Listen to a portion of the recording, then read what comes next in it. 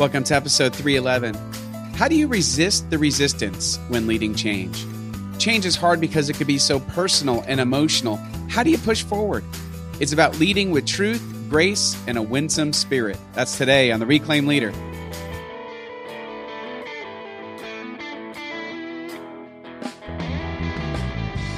Hey everyone, welcome to episode 311 of The Reclaim Leader. I'm Jason Tucker, back again with Jesse Skippington. How's it going, Jesse? Doing great, Jason. Just plugging away, moving, deeper and deeper into the fall here. It is already the long dark of winter has set up in the Pacific Northwest, so we're settling in for that. But it's always a good time, whatever season of the year it is, to talk about change. How do we navigate change as leaders in the local church or in any organization for that matter, but particularly in the church? How do we do change well? How do we respond to opposition? How do we deal with some of the fallout of the changes that we're introducing or suggesting? So we're going to get into some of those things again, kind of, as you put it before we hit record, kind of getting back to our roots. I mean, this is why we started the podcast. It really is. It's to talk about navigating change as leaders in the church. And so, I love this stuff. And this kind of, we both kind of light up around this conversation. And I think the reason is because it is the constant reality of an organization that's going to be healthy is this ongoing need to adapt and change over time. And you're going to talk about something at the end about change is either going to be something that we introduce or is going to just happen to us. And so what kind of change are you going to go for? So anyway, I love this. You can tell I'm already geeked up about the whole conversation. Well, this actually, the idea for this episode recently came from a conversation with one of our listeners, a friend of the podcast, and just kind of talking through resistance to change. And he said, folks want to see the church grow, but they don't want anything to change. And that's the truth. And I don't care who you are and what your preferred worship style is or how old or young you are. Like, people want it to grow and be filled with people just like them who like the same things that they like. I think the real question comes to not just status quo, but will people choose status quo even if they know it's going to die, just so they don't have to change? And that's a little bit of a differerent issue. Comfort is one of our biggest enemies, man. It is one of those things that we would rather be comfortable, almost more than any other thing. And we have to be on purpose, get out of our comfort zone. So I think that's related to that. So the resistance, here's the thing. This is where resistance comes in, is that when you have a clear strategy, whatever it is, whether it's sort of like a grand vision for the mission, direction, strategy of the church, or it's a vision for a particular season, like, hey, we have a vision for how we're going to treat the holiday season this year and what our end goal is, so on and so forth. But when you have a clear strategy, immediately, first of all, some people leave when you have a clear strategy. Why? Because a clear strategy provokes deep fear sometimes. Fear that, hey, I'm going to lose. If this really works, more people might come, but I might lose what I really hold dear.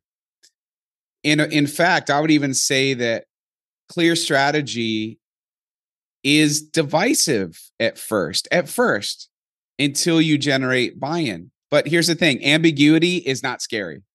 No, it's not scary at all. That's like people's comfort food, ambiguity, because then you just sort of keep on keeping on. It's a treadmill. We do the things we always did because we've always done them. And there's really not much thought to a clear strategy. So I don't know. I guess that's the downside of a clear strategy is that it does create some feedback.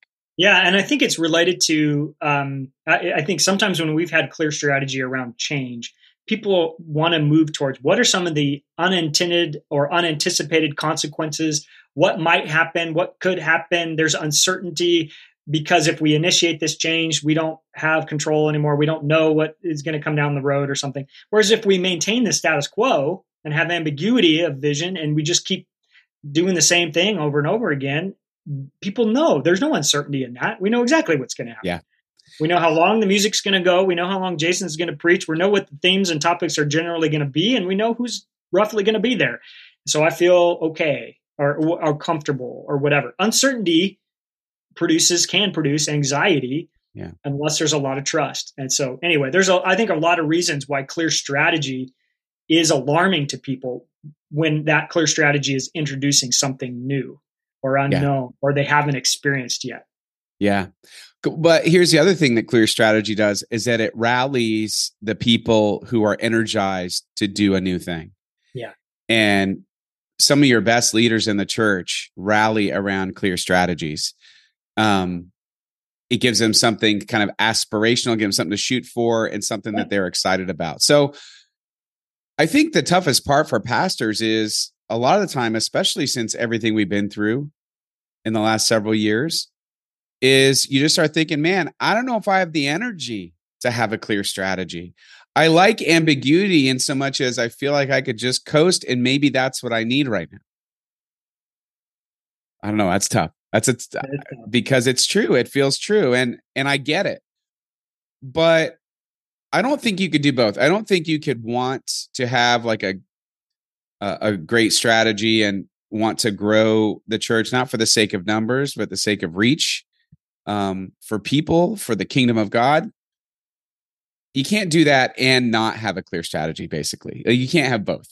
Mm-hmm. It's going to be one or the other. So Jeannie Stevens, we had her on the podcast a long time ago now from Soul City Church. She's so great. We loved our interview with her. She said this. She said, no great culture has ever been built by simply wanting it. Yeah. We must be willing to do it. Yep. That stings a little bit. Yeah. And she's right. Yeah, they're so true. And we know if you've ever led change, then you know what it takes for that statement to be true. And I think there is that part of us that wants to naturally wants to coast or something, or just have moments of calm in your ministry. And there might be seasons where that's a healthy thing for a little while underneath a season of really strategic, clear strategy. And you're living under that clear strategy, and the organization has adjusted to that strategy sufficiently to not have a bunch of fires to put out all the time. But then there's a time, and you and I are kind of in this place now of it's time for a renewal of our clear strategy for this moment, not the one 5 years ago. And so we're kind of back to that place now where it's not good enough just to talk about it. We actually have to do it. And I feel like you and I've been spinning around some of those conversations for a while, talking about it. Now it's time to do it. And you guys are getting ready to do some things, or you've been clear about your strategy for a little while. So you're kind of experiencing this in real time right now and dealing with some of the outcomes. Absolutely. So we're changing our worship schedule. We're adding another service. We're changing the whole morning. We're adding an hour of Sunday school. Everybody's feeling pressure about it. Staff's feeling pressure about it. It's the only option we have at the moment to continue to grow. We've sort of hit our ceiling, and it's just creating stress. Guy comes up after me after the traditional service. So we're moving the service 15 minutes earlier. I'm assuming that's because of the contemporary situation. That's what he said to me. Fantastic. The contemporary situation. Yeah, that's literally what we've been talking about for a month. But yes, that's correct. And then he walked away. I'm like, all right, well, good talk. So. But listen, the resistance is real. And the resistance, I think, in large part, is simply because everything is personal at church. Your spiritual life, your sense of nostalgia and memory. If you're older, you might think back to a time when you were younger, when you had little kids in the house, and you're sort of pining for those days again. And every change is sort of a personal wound that you're getting further and further away from that time. And I don't think people are actively thinking this. I think it's mostly subconscious. But, it's like, you want to change. I always say you're like changing the curtains in the parlor. They got holes in them. We're going to change them out. You can't change those out. Pastor, I hung those curtains with my grandfather, and it's the last thing we did together before he died. Right. So some crazy emotional thing about the curtains. I think there's versions of that everywhere. We had at Christmas time, we had the hanging angels. So there's this whole thing where this whole team had to come into our fellowship hall and hang and decorate for one of our Christmas events. And they had to take out these giant wall angels that I don't even know where they stored them. And it took them several days to get it hung up. And we had to move heaven and earth to make sure nobody was in there. No activities could happen. until the hanging angels were, and it's like, oh my gosh, you're killing me with these things. Like we could seriously, nobody cares about anyway. But it was all because it was a tradition that they had held dear, because they had a lot of fond memories of everything surrounding it. Everything is personal. Otherwise, rational people become very offended very easily because of the personal nature of being at church. Yeah, that's tough. And it hits home, or it might hit a sore spot from a past change that happened, or, all kinds of different reasons people respond the way they do. And I noticed that as we've gone through some different changes here and introducing some new strategies, some of the most difficult places or places of resistance have been from people in key leadership areas that are saying, "Oh, you're moving the target, or you're changing the dynamics, or I'm already stretched on our resources volunteer wise. How are we going to add a whole nother children's ministry hour? Are you kidding, Jason? Yeah. We can't even get enough for one." Like, I can imagine all the conversations, right? But it's disruptive, and people have adapted to the current situation, and they're there because they either like it or they're willing to put up with it. And now we're going to change it again, and we have to adjust a whole bunch of things around that. So you can get some of the resistance. And I think as leaders, I think it's also important that we stop and acknowledge the degree to which we have some control over the change and why that makes us more okay with it. Whereas if somebody from the outside was coming in and saying, "Jason, I'm going to change these 5 things," and tough, like, I just think we have to be mindful of how totally, when we're a part of leading the change, it's easier to take it, if that makes sense. Or we're like, it makes 100% sense. Yeah. Somebody could have like the smallest change suggestion. I'm like, nope. Exactly. What are you talking about? Yeah.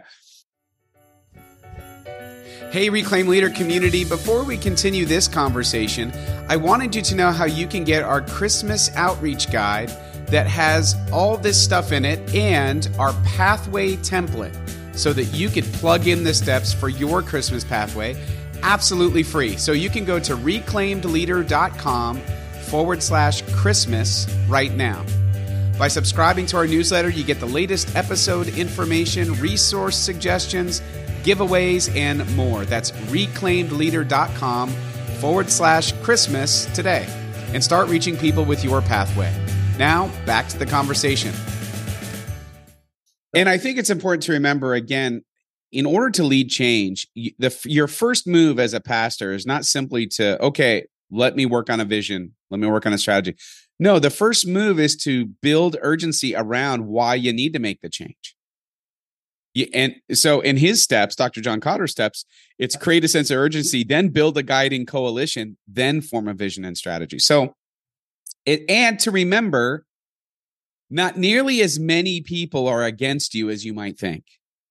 Absolutely. There was that Carey Nieuwhof that did the early adopters and and I forget exactly how it went, but the idea is you have early adopters, small percentage who'll be with you no matter what you do. It's great. We love change. And then you have the sort of 10% that aren't down with it. And then you have kind of this middle that, they're okay. They're maybe a little frustrated or maybe a little happy. They're somewhere in between, but they're not against you. It's really that small number. Call it the silent majority or something. It's like, people are like, all right, I kind of liked it how it was, but if this is what you think we should do, I don't know. We like Jason. We like our leaders. Our staff are awesome. Okay, we'll go with you guys this direction, right? And there's way more people in that category. And I think we're going to get into this, but what I appreciated out of everything from that conversation was this idea of that there's maybe 10%, probably less, that are your vocal opposition. They're the ones who are stomping their feet, throwing a fit. This is going to ruin everything. And I think the reminders were something like loud does not equal large. Yeah. In other words, I tend to like the people that are most resistant to the change tend to say things like, well, I've talked to people and everybody is saying, and you're like, well, who's everybody? They're like, well, me and my wife don't like it. Yeah. Or me and my one other person in my small group don't like it. And you're like, are you sure you're speaking for them? Yeah. So it's probably them and one other person at the most or something. Loud does not equal large, and volume doesn't equal velocity. In other words, there's not a groundswell coming against you. But when a voice is really loud, it can feel that way. And so we have to remind ourselves that 90% are either totally on board or okay with the change. Absolutely. 10% or maybe not. And then you think about that. Are you really going to sacrifice the strategic thing that you work so hard on, the vision and direction for the church, for those 10%? Or be stuck and alienate the 90% that are willing to go. And this is not the 1 in the 99 moment. This is not the same. This is leading change in the church. And so if you really think about it, if that change that you're introducing, you think is going to help you reach more people for Christ, you're sacrificing to the 1 out of 10 might cost an opportunity to reach your friends and neighbors around you and extend out into the community. So that small minority, if you give in to that vocal minority, it's actually going to cost you your vision and mission in a big way. So, okay, I got a little preachy about that. Yeah, that's good. That's good. And before we get to some strategies of dealing with leading change, I came across a journal that I had in 2015. It was when we led the biggest change in our church. We had kind of like the biggest single thing that we did. We changed really the footprint of the church. We changed how we did worship. There was a lot of change. We had a capital campaign. We had a lot of things going on, and there was a decent amount of resistance from within. Yeah. And it was folks who had been part of the church long before I ever got there, who were in positions of power. And one of them at the time was the property team. And, we're making changes to the building. They weren't on board with some of that. And the funny thing is, the biggest critique from them, I'll say one of the biggest, and one of the biggest we heard when we did town hall meetings with people who wanted to do Q&A, was that we were going to allow coffee in the sanctuary. This was a big deal to people. They thought this was inappropriate. We were going to ruin the carpet. We were going to cause damage. It's too casual. It's too this, isn't it? And, we talked about it. We all sort of landed in a place about it. And I have in my journal, July 2015, I'm on vacation, and I caught wind of an email that someone forwarded me from the property team that was going to meet while I was away to decide that they were going to put giant signs in front of the sanctuary telling people not to bring their coffee in. And I had to interrupt my vacation. I was vacation close. I interrupted my vacation, and I immediately had to deal with the situation. And then we called a meeting, and this was my prayer before the meeting that I wrote down in my journal. I said, Lord, give me sharpness, grace, and a winsome spirit. Mm-hmm. And I wonder if that's not just good advice for leading change to myself, or maybe to anyone else who would hear it. And that's, be sharp, be on your game, know your stuff. Yeah. Be the expert in the room. Yeah. Exactly. But come from a place of grace, not I'm going to win this debate. And have a winsome spirit. Like, hey, let's do this. It's going to be great, right? We're all in it together. We can't wait for you to come with us. This is going to be good. I know it can be hard to see it now. And I think the sharpness part related to that, I love that, yes, be the expert in the room, but do it on the basis of having asked really good questions and sought out answers to those questions. Man, if you have anticipated objections and questions, and you've talked about what problem is this solving, and you've tried to figure out what some of those root causes are, and you bring that with you, that is going to go so far when people are like, oh, you're thinking out ahead. You had some of those same reservations. You are aware. And so, man, I imagine though, going into that room, still there's this anxiety probably about how's this going to go. And there's this vision of sharp and gracious and winsome. But what was that meeting actually like? It was a almost unanimous decision to stop with the signs and to keep going ahead with what we previously agreed on. So the one person that was stirring it up was the one that voted against it. Everybody else was with, and that was fine with me. Yeah. And again, it's that 1 out of 10. It's the 10%. Yep. It is someone has an axe to grind or a control issue. And we had this, we could get into all of our past stories. But there's something very similar that happened with us when we were making some changes, and just a willful disregard for the direction that we had agreed to together. and we're not going that way, and we're going to do this instead. And I had to go confront that situation head on and deal with it and not shy away from it or hope it went away on its own. So you were talking about, have clear strategy. It's going to produce anxiety, fear, might actually produce also some attempts at exerting control. Yeah. And getting in the way of that. And sabotage. Yeah. Sabotage or whatever, whether it's Todd Bolsinger talks about that a lot. Yeah, or not. Right. So getting ready for that. And I'd say when you're going to deal with that kind of opposition head on is the best way. Yeah. And I love, I think it was Andy Stanley's 500-pound gorilla. I don't remember the whole image, so I'm not going to try to quote it. But it was, if you know someone is going to come and want to have it out with you, you go find them first.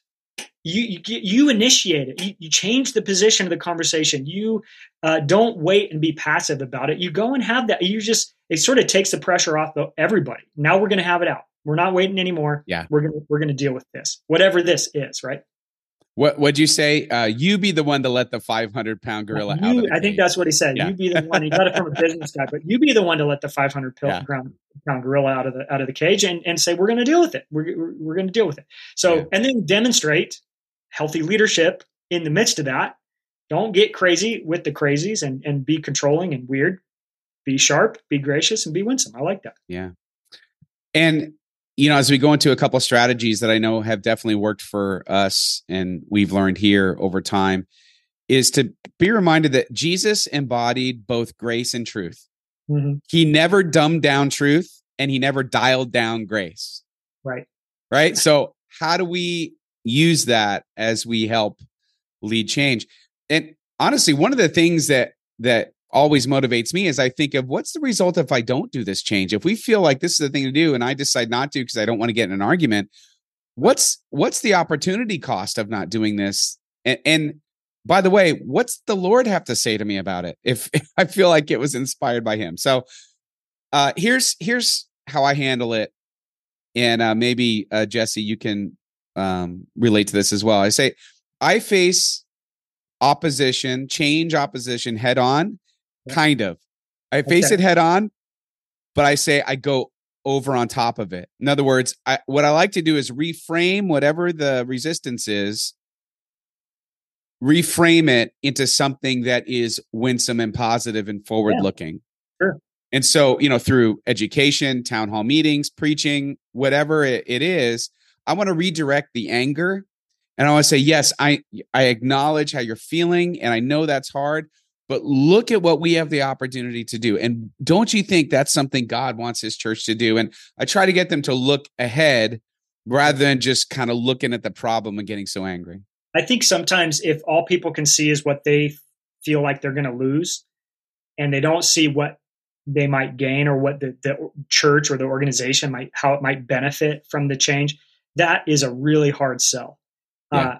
Because change is experienced as loss. It's a loss of familiarity. It's a loss of tradition. It's a loss of whatever the thing is. And there's kind of some grief involved in that. But if you can get excited about what the new thing is, or at least understand why it could potentially benefit us, I think that goes a long way. So I like that. Coming alongside, being there, acknowledging the emotions in the room and doing all that, I think is really crucial. And that's healthy leadership, right?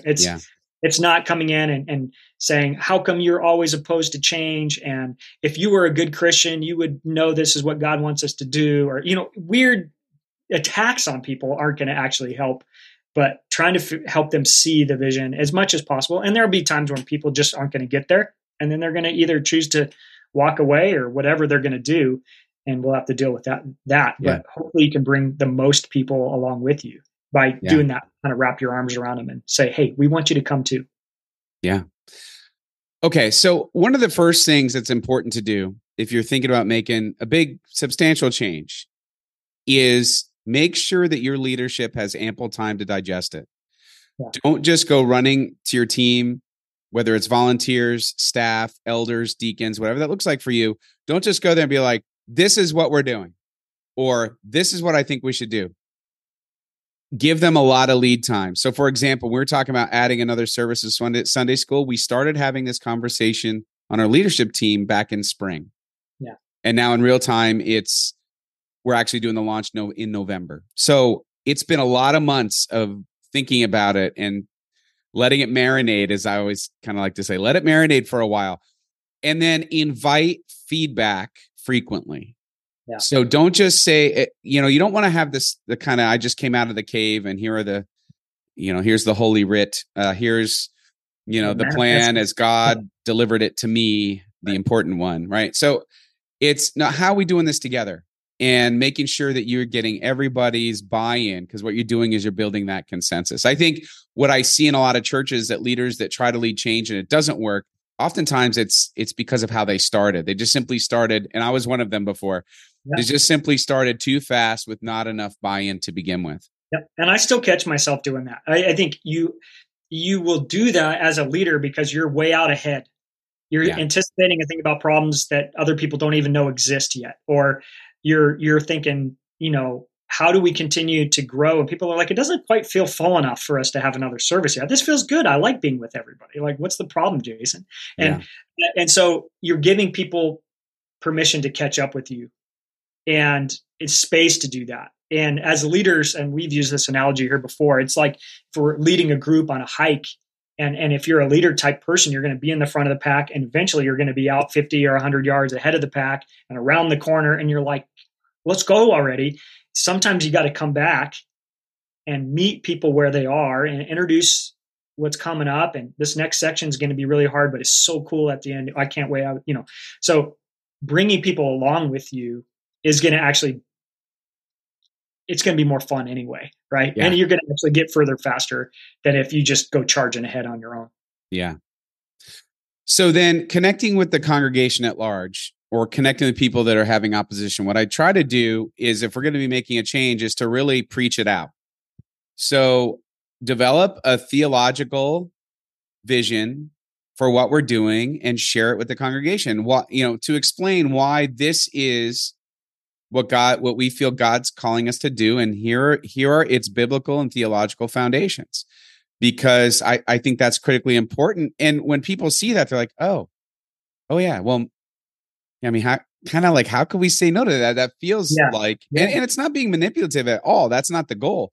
The goal is simply to educate. And I think communicating often with the congregation, giving them time to absorb it. And then what I like to do is to connect the congregation with their own legacy in the church. A lot of folks, listen, I'm not picking on the more traditional or like older crowd, because we all have change reactions. But in most denominational, at least mainline denominational churches in America, the people that you have to convince to do the new thing are folks who've been in the church their whole life or a really long time. And what I always try to do is just connect the change with their own legacy. I'm like, listen, you have your blood, sweat, and tears are in this place. You have given of your money. You've given your time and your talents. You have done everything. You've committed yourself to this church. Mm-hmm. And if we don't do this thing, there's going to be no church left. And I'm not being over dramatic. It would probably happen a lot faster than any of us think. Yep. We've got to do this to reach the next generation for Jesus Christ. Just like will you be a part of that? Yeah. Just like somebody did it for you. Exactly. I think that I love that advice. And I think we do, if you're a part of a denominational church or a church with a longer history, I think tying it back into the story demonstrates both you care about the legacy of this community so much that you're not willing to leave it alone. Like, there's the reason for the vision is compelling because of our history. So, we can say things like, we have a track record of loving kids, loving the next generation, pulling out all the stops to make sure we're reaching, young people. And I love that about our story. And I'm excited to see how do we do that today? What does that look like today? And how are we going to do that? And so I think tying it back into the story, that's just wise leadership, but it's also, not only is it wise, but I think there's something for me, there's humility in that too, that there has been so much good that has happened in this community that some of these people that seem like sticks in the mud, they were a part of. And so how do I kind of bring them back to something of that experience so they can be excited with us in this new thing that we're doing? Yeah. I think another thing is to remind them that and I think I heard it put this way. I want to say it was John Acuff, but that change, it's either a choice or a consequence. Yeah. Yep. I mean, truly, when you think about it, it's either a choice or a consequence. So listen, change is going to happen whether you like it or not. And Yep. usually the change that happens by consequence isn't a good consequence. So how can we proactively change in a better direction? I think is another way of helping them to reframe it. Yeah, I think that's wise. And one of the other things that you had talked about before we jumped on was this idea of when possible, focus on building the new and not just taking away something. Like I think the experience is different when people feel like they're losing versus gaining. And so the old adage of bless and add, in other words, just sort of, if there's some things that are not so great, but they're not causing damage either, just leave them alone. Yeah. Add the new thing and let it kind of carry its own momentum forward. And it's the old, I think it's the famous Socrates quote. I think it's Plato speaking for Socrates. Anyway, however that works. But it goes something like this. The secret of change is to focus all of your energy, not on fighting the old, but on building the new. In other words, exactly right. Don't go beating up on everything in the past and throwing stones at it, and be careful. There are times when we have to bring things to an end because they're consuming too many resources that could be better utilized somewhere else. And that's hard. Sometimes we got to do it.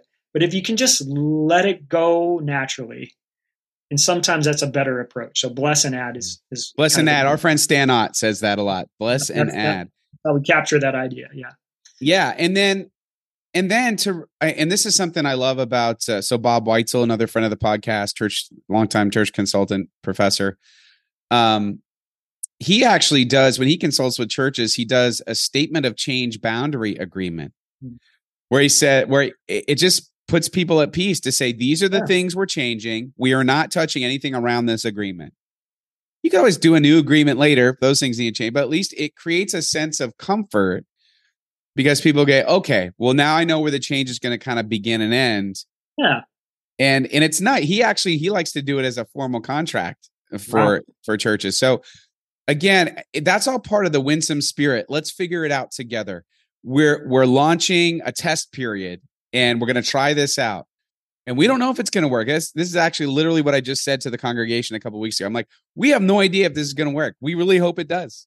But isn't it exciting that we are in a position to get to try this?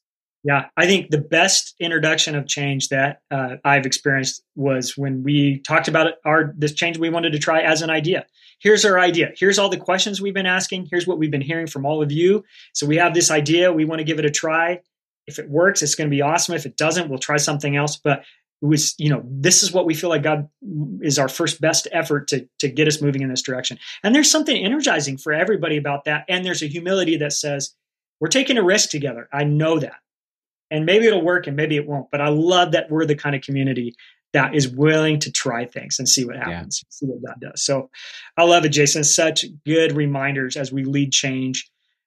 Don't get complacent. Don't play it safe. It feels comfortable and it might be okay for a little stretch underneath a clear strategy to kind of just take a breath. But if we get stuck there on the treadmill, that change is going to not be a choice anymore. It's going to be an outcome. So and listen, is it possible that some may choose the status quo? But I would say this, is it even fair for me to expect a paradigm shift for an 85-year-old? I think if I could just be okay with, they just might not be okay with it. Yep. And keep going. I think that's fine. And I think it's healthy. And just to remember, it's, even though everything's personal, it's not personal against you. Yeah. Yeah. I had a real clear example of that. We were talking to one of our folks, amazing lady in the life of the church who's in her later years. And she just needed to lament a little bit with her pastor, who she trusts and loves. I think we have a great relationship, but she was just sad over the things that she misses, that she remembers and what we used to do. And I let her be sad and acknowledged that, that I can understand that. And there was empathy and compassion for that rather than, well, here's why we're doing what we're doing and why can't you get on board? And the way that conversation ended in the midst of her just sort of lamenting what once was also her gratitude for what God is doing now and all these young families and all the things. And there was something healthy in both her expression of, I miss it, but I'm also glad that we're still moving forward. And maybe some of our folks can get to that place, even if they're not 100% on board. They kind of go, but I get it. And I'm glad that the church is going to keep moving forward. Yeah. All right. Hey, good stuff. Leading change, really good, man. It's never a dull moment. That's for experts we just mentioned today. Let's just think. So we had Carrie Newhoff, Andy Stanley, Bob Weitzel. Who else? Dan Ott, Jeannie Stevens, John Acuff. Do we miss anybody? Yeah, we've had a lot of help along the way. I'll tell you that much. I mean, you're talking about, Todd Bolsinger, I think you mentioned. And so, I mean, there is a room of experts out there for us to go and continue to be encouraged by. And each of those people in some way or another has led change in the context of the Christian community, the local church, or some other context. And we got to learn from each other, because leadership is hard. Better when we do it together is kind of the subtext for our podcast here, but it's also going to come with bumps and bruises. It's not going to be easy. We're going to take it in the teeth sometimes unfairly and all of that, but it's worth it. It's worth it when we see a flourishing community continue to move forward, and a church that's healthier and more vital than it was before, or things like that, or is entering a new, more vital season. So the work of change is worth it, but it can be hard to get it kicked back into gear. So if somebody's thinking out there, what's my step to get off the treadmill and move out of the status quo? Any suggestions? How did you guys get to this point where you said, let's launch a new service? Was it born out of necessity? Did somebody have to come along and hit you upside the head and say, Jason, we got to keep moving? How did that go? Yeah, it was out of necessity, only because we saw this before, which led to the last previous big change. And that is in the room, there were just not, there were enough people to where people would stop coming because I felt like it was too full. So that's the sense of urgency. The good news is that since we had done this before, there was a bit of a track record to rely on and say, hey, we've been here before. We're here again. Let's figure it out. And we were told years ago that we would be here again, and here it is. But more than that, I really spent a lot of time focusing on what's going on in our culture right now, and why now is the time to take a swing for churches to engage the community, to engage people, because people are hungry for God in a very deep way right now. And so we talked a lot about that, the opportunity. So then when it came time to talking about the actual change, it felt like, well, yeah, that's what we have to do. Yeah. So love it. I love it. And I think sometimes it can be born out of necessity. Other times it's somebody coming along and saying, hey, what are we doing? And there's some accountability that maybe needs to happen, and someone has the courage to challenge us as leaders to continue to push in. So however you come to this place of knowing that you need some clear strategy again, that's going to cause discomfort and lead hopefully to some good outcomes, whatever gets you there. I hope that these conversations Jason and I have every week, processing, leading change in our own churches, is helpful and encouraging and maybe challenging in some way. And that in the end, we'll remember that the church is in the Lord's hands. We just get to be a part of what he's doing, and God is going to be faithful. So hang in there, keep doing what you're doing, keep leading change, because it's worth it. All right, everyone. Hey, thanks for listening. Hope this is helpful to you as you are leading change in your church. And again, like Jesse said a few minutes ago, and like we say every week, ministry is hard. It is so much better when we do it together.